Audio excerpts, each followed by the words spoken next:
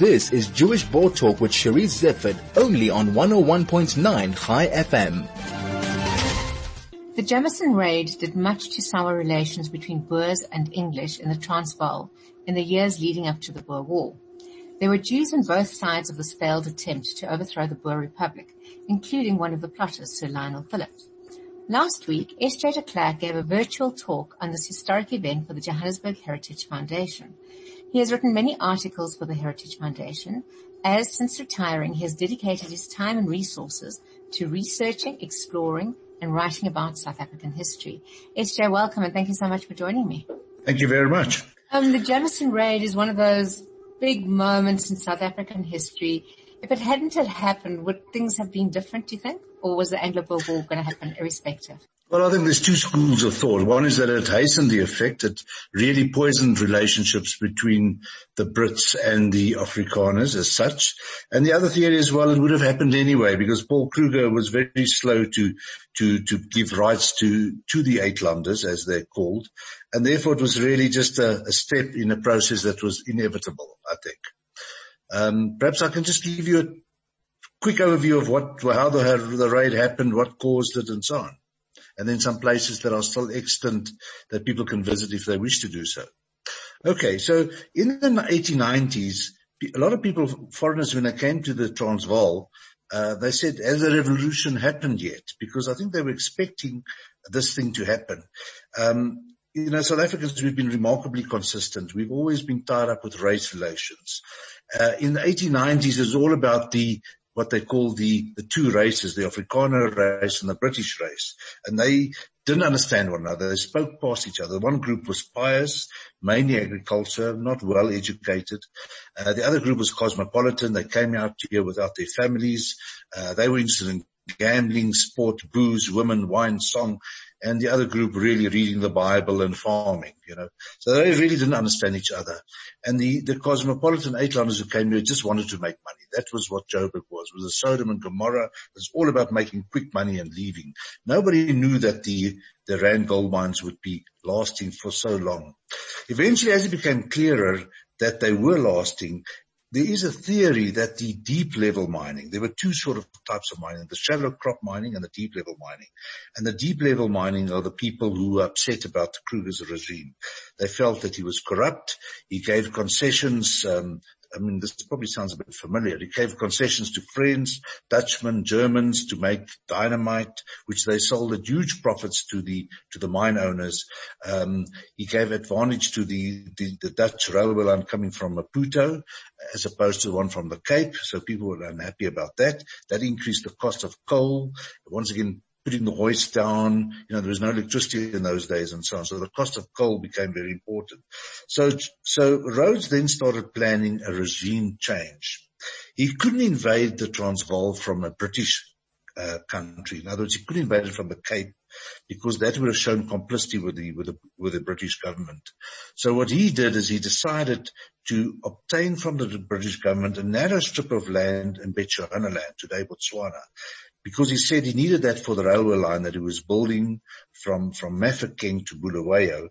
And he pretended that there was an African chief called Lynchwe who was going to attack the railway line. He needed it to protect it, to have his own troopers there, and so on.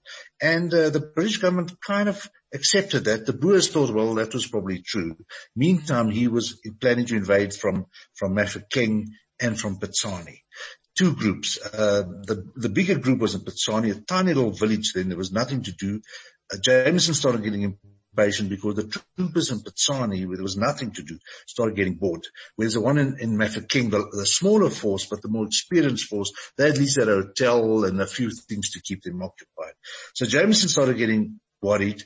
The Uitlanders weren't ready for the raid. They kept on telling him, no, postpone the invasion. We're not ready. Eventually he said, I'm coming in. On the 30th of December 1895, he left in the morning. Now, it's difficult to follow his trail exactly because if you read their trail, they talk about we're stopping at Lombard's shop and we're stopping at Van Oudtshoorn's shop and so on. But essentially what they've done, every 30 miles they've erected 5 corrugated iron stores, and there they kept new horses for remounts, and they kept grain and food for the soldiers. But it was a punishing schedule. You know, they had to horseback about 170 miles in about 3 days. So by the time the men got to Krugersdorp, that was the first time that the Boers opposed it. They were shadowing them slowly, all the way from Mafeking when they heard about it, because he cut the railway line going to the Cape, but he never cut the railway line from Zeerust to Pretoria. So very soon the Boers heard about this, and small straggling groups of Boers were following all along.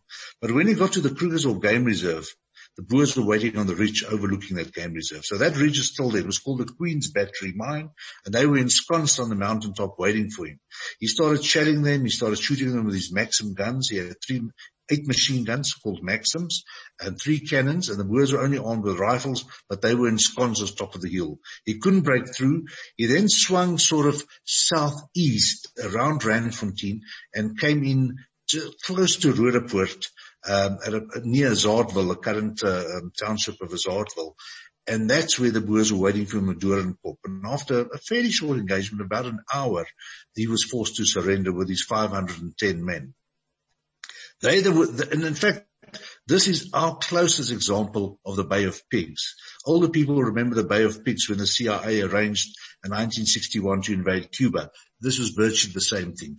Foreigners, ostensibly exiles, unhappy with the government, invading a foreign country and being defeated and being imprisoned. The survivors, and they lost about 25 people killed. They were buried in a prospectus trench nearby Doornkop. Now, we don't really know where that prospectus trench is, and that's one of the great secrets of archaeology and history. We would really like to try and find. Apparently, the Roodepoort Museum has a record, but the area is getting built up. So we were quite keen to try and find it before it totally becomes built up. They were brought to Krugersdorp, where the current town hall is in Krugersdorp. That was then the Market Square, and they were kept there the night. Opposite the Market Square, there's an old magistrates court built in 1890, opened by Paul Kruger. And it is said that behind it there was a corrugated iron shed, and Jameson and his men were kept there overnight before they were taken under guard to Pretoria. 3 of the men died of their wounds. They were probably nursed at Krugersdorp, we think, and they are buried in Krugersdorp. So their 3 graves are still there. And there are also 5 graves with a monument for the 5 Boers who died in the battle as well. So I think about 25 of the raiders were killed and about 5 Boers were killed. The money for the Boer monument was collected in 1896, immediately after the raid, but then of course the Boer War intervened, so nothing was built. And only in 1917 was this really nice a group grave dug and built and a monument over it, and they were buried there. So if you're interested today, there's a couple of places you can see. You can obviously see the Krugersdorp Game Reserve. You overlook the ridge. At the bottom, there's called the Tweeloopie Spruit, which is a very, very contaminated spruit today with all the mining activities. And it's actually threatening the caves of Sterkfontein, the fossils of Sterkfontein caves. So it's quite a historic spot. You can see that. You can go to the Magistrates Court. It was designed by Saitse Verva. He designed the beautiful Palace of Justice in Pretoria, and he designed a lot of railway stations and magistrates courts and so on. So that's still there. You can go to the old Krugersdorp cemetery. It's called the Burgers Hoop Cemetery. Fantastic place. That's also where the Jewish cemetery is, incidentally. And my old maths teacher, Dr. Lonstein from high school, is buried. The Jewish cemetery is precinct is still being used today. Very historic cemetery. Certainly worth a visit. We want to do it from the Joburg Heritage. We want to do a bus tour there, or maybe a self-drive tour there. And then, of course, the Doornkop Monument, where the raiders finally surrendered. So those are the places that are left in this local area where you can go and find some of it. SJ, the Doornkop site itself, is that the one that you say that nobody knows where it is, or is that still? Yeah, no, that's marked and you can go there, but very close to the Doornkop. There's a little monument. It's called Adcock Road. And you can see it, you can find it on a map. It's quite well marked on GPS and so on. You'll be able to find the monuments. But the actual raid is about the say, 22 were killed there. They were buried in a trench. I've seen a drawing by an artist called Melton Pryor. He worked for the Illustrated London News. He made a drawing of that. And he said it was about 4 feet deep. They were laid 2 abreast, and the men were buried there. There was a little ceremony. The Boer warriors, Boer burghers took off their hats, and somebody read a small sermon as they buried them. But those graves, we don't quite know where they are. There is some information at the Roodepoort Museum, and we're hoping that we can trace where they're buried and find them in the not too distant future. Esther, if people would like to go and visit and do a tour, do you recommend they go by themselves or to organize something through the Heritage Foundation? What's the best? Look, the Doornkop monument is a little bit, it's not a very salubrious area. There's a lot of informal settlements there. So I would be I wouldn't say don't go, but I'd say just be very careful, if you go there. Incidents easily happen. The Krugersdorp Cemetery, which is certainly worth a visit. I think, it's fairly safe, but once again, I would just caution people to, if you're elderly, if you're a female, don't go on your own. I think if you can go in a bigger crowd, it would be safer. But obviously it's much nicer to go with a tour guide who can tell you the background and show you what's happened where. There are also a few graves, near Randfontein as well, called the Randfontein Estate Gold Mine Military Cemetery. And there are 5 raiders buried there because after they were rebuffed at Krugersdorp and they swung around, they bivouacked the night at Randfontein, and a few people died during the night of their wounds, so they were buried there. So those are the spots that one can visit. The Randfontein one, it's not difficult to find, but you need to know the area, so that's where I think, something like the Johannesburg Heritage Foundation, let me just punt them a bit. We can show them where they are, So we might do a bus tour or we might do a self-drive tour and we'll advertise it and take people around. If anybody would like to get hold of you or the Heritage Foundation or hear more of your talks, how can they be in touch with you? I think best is just to do it through the Joburg Heritage Foundation. They've got a website. I work for them as a pro bono tour guide, so I don't really have details. I don't do it myself. I'm very happy to share information and so on.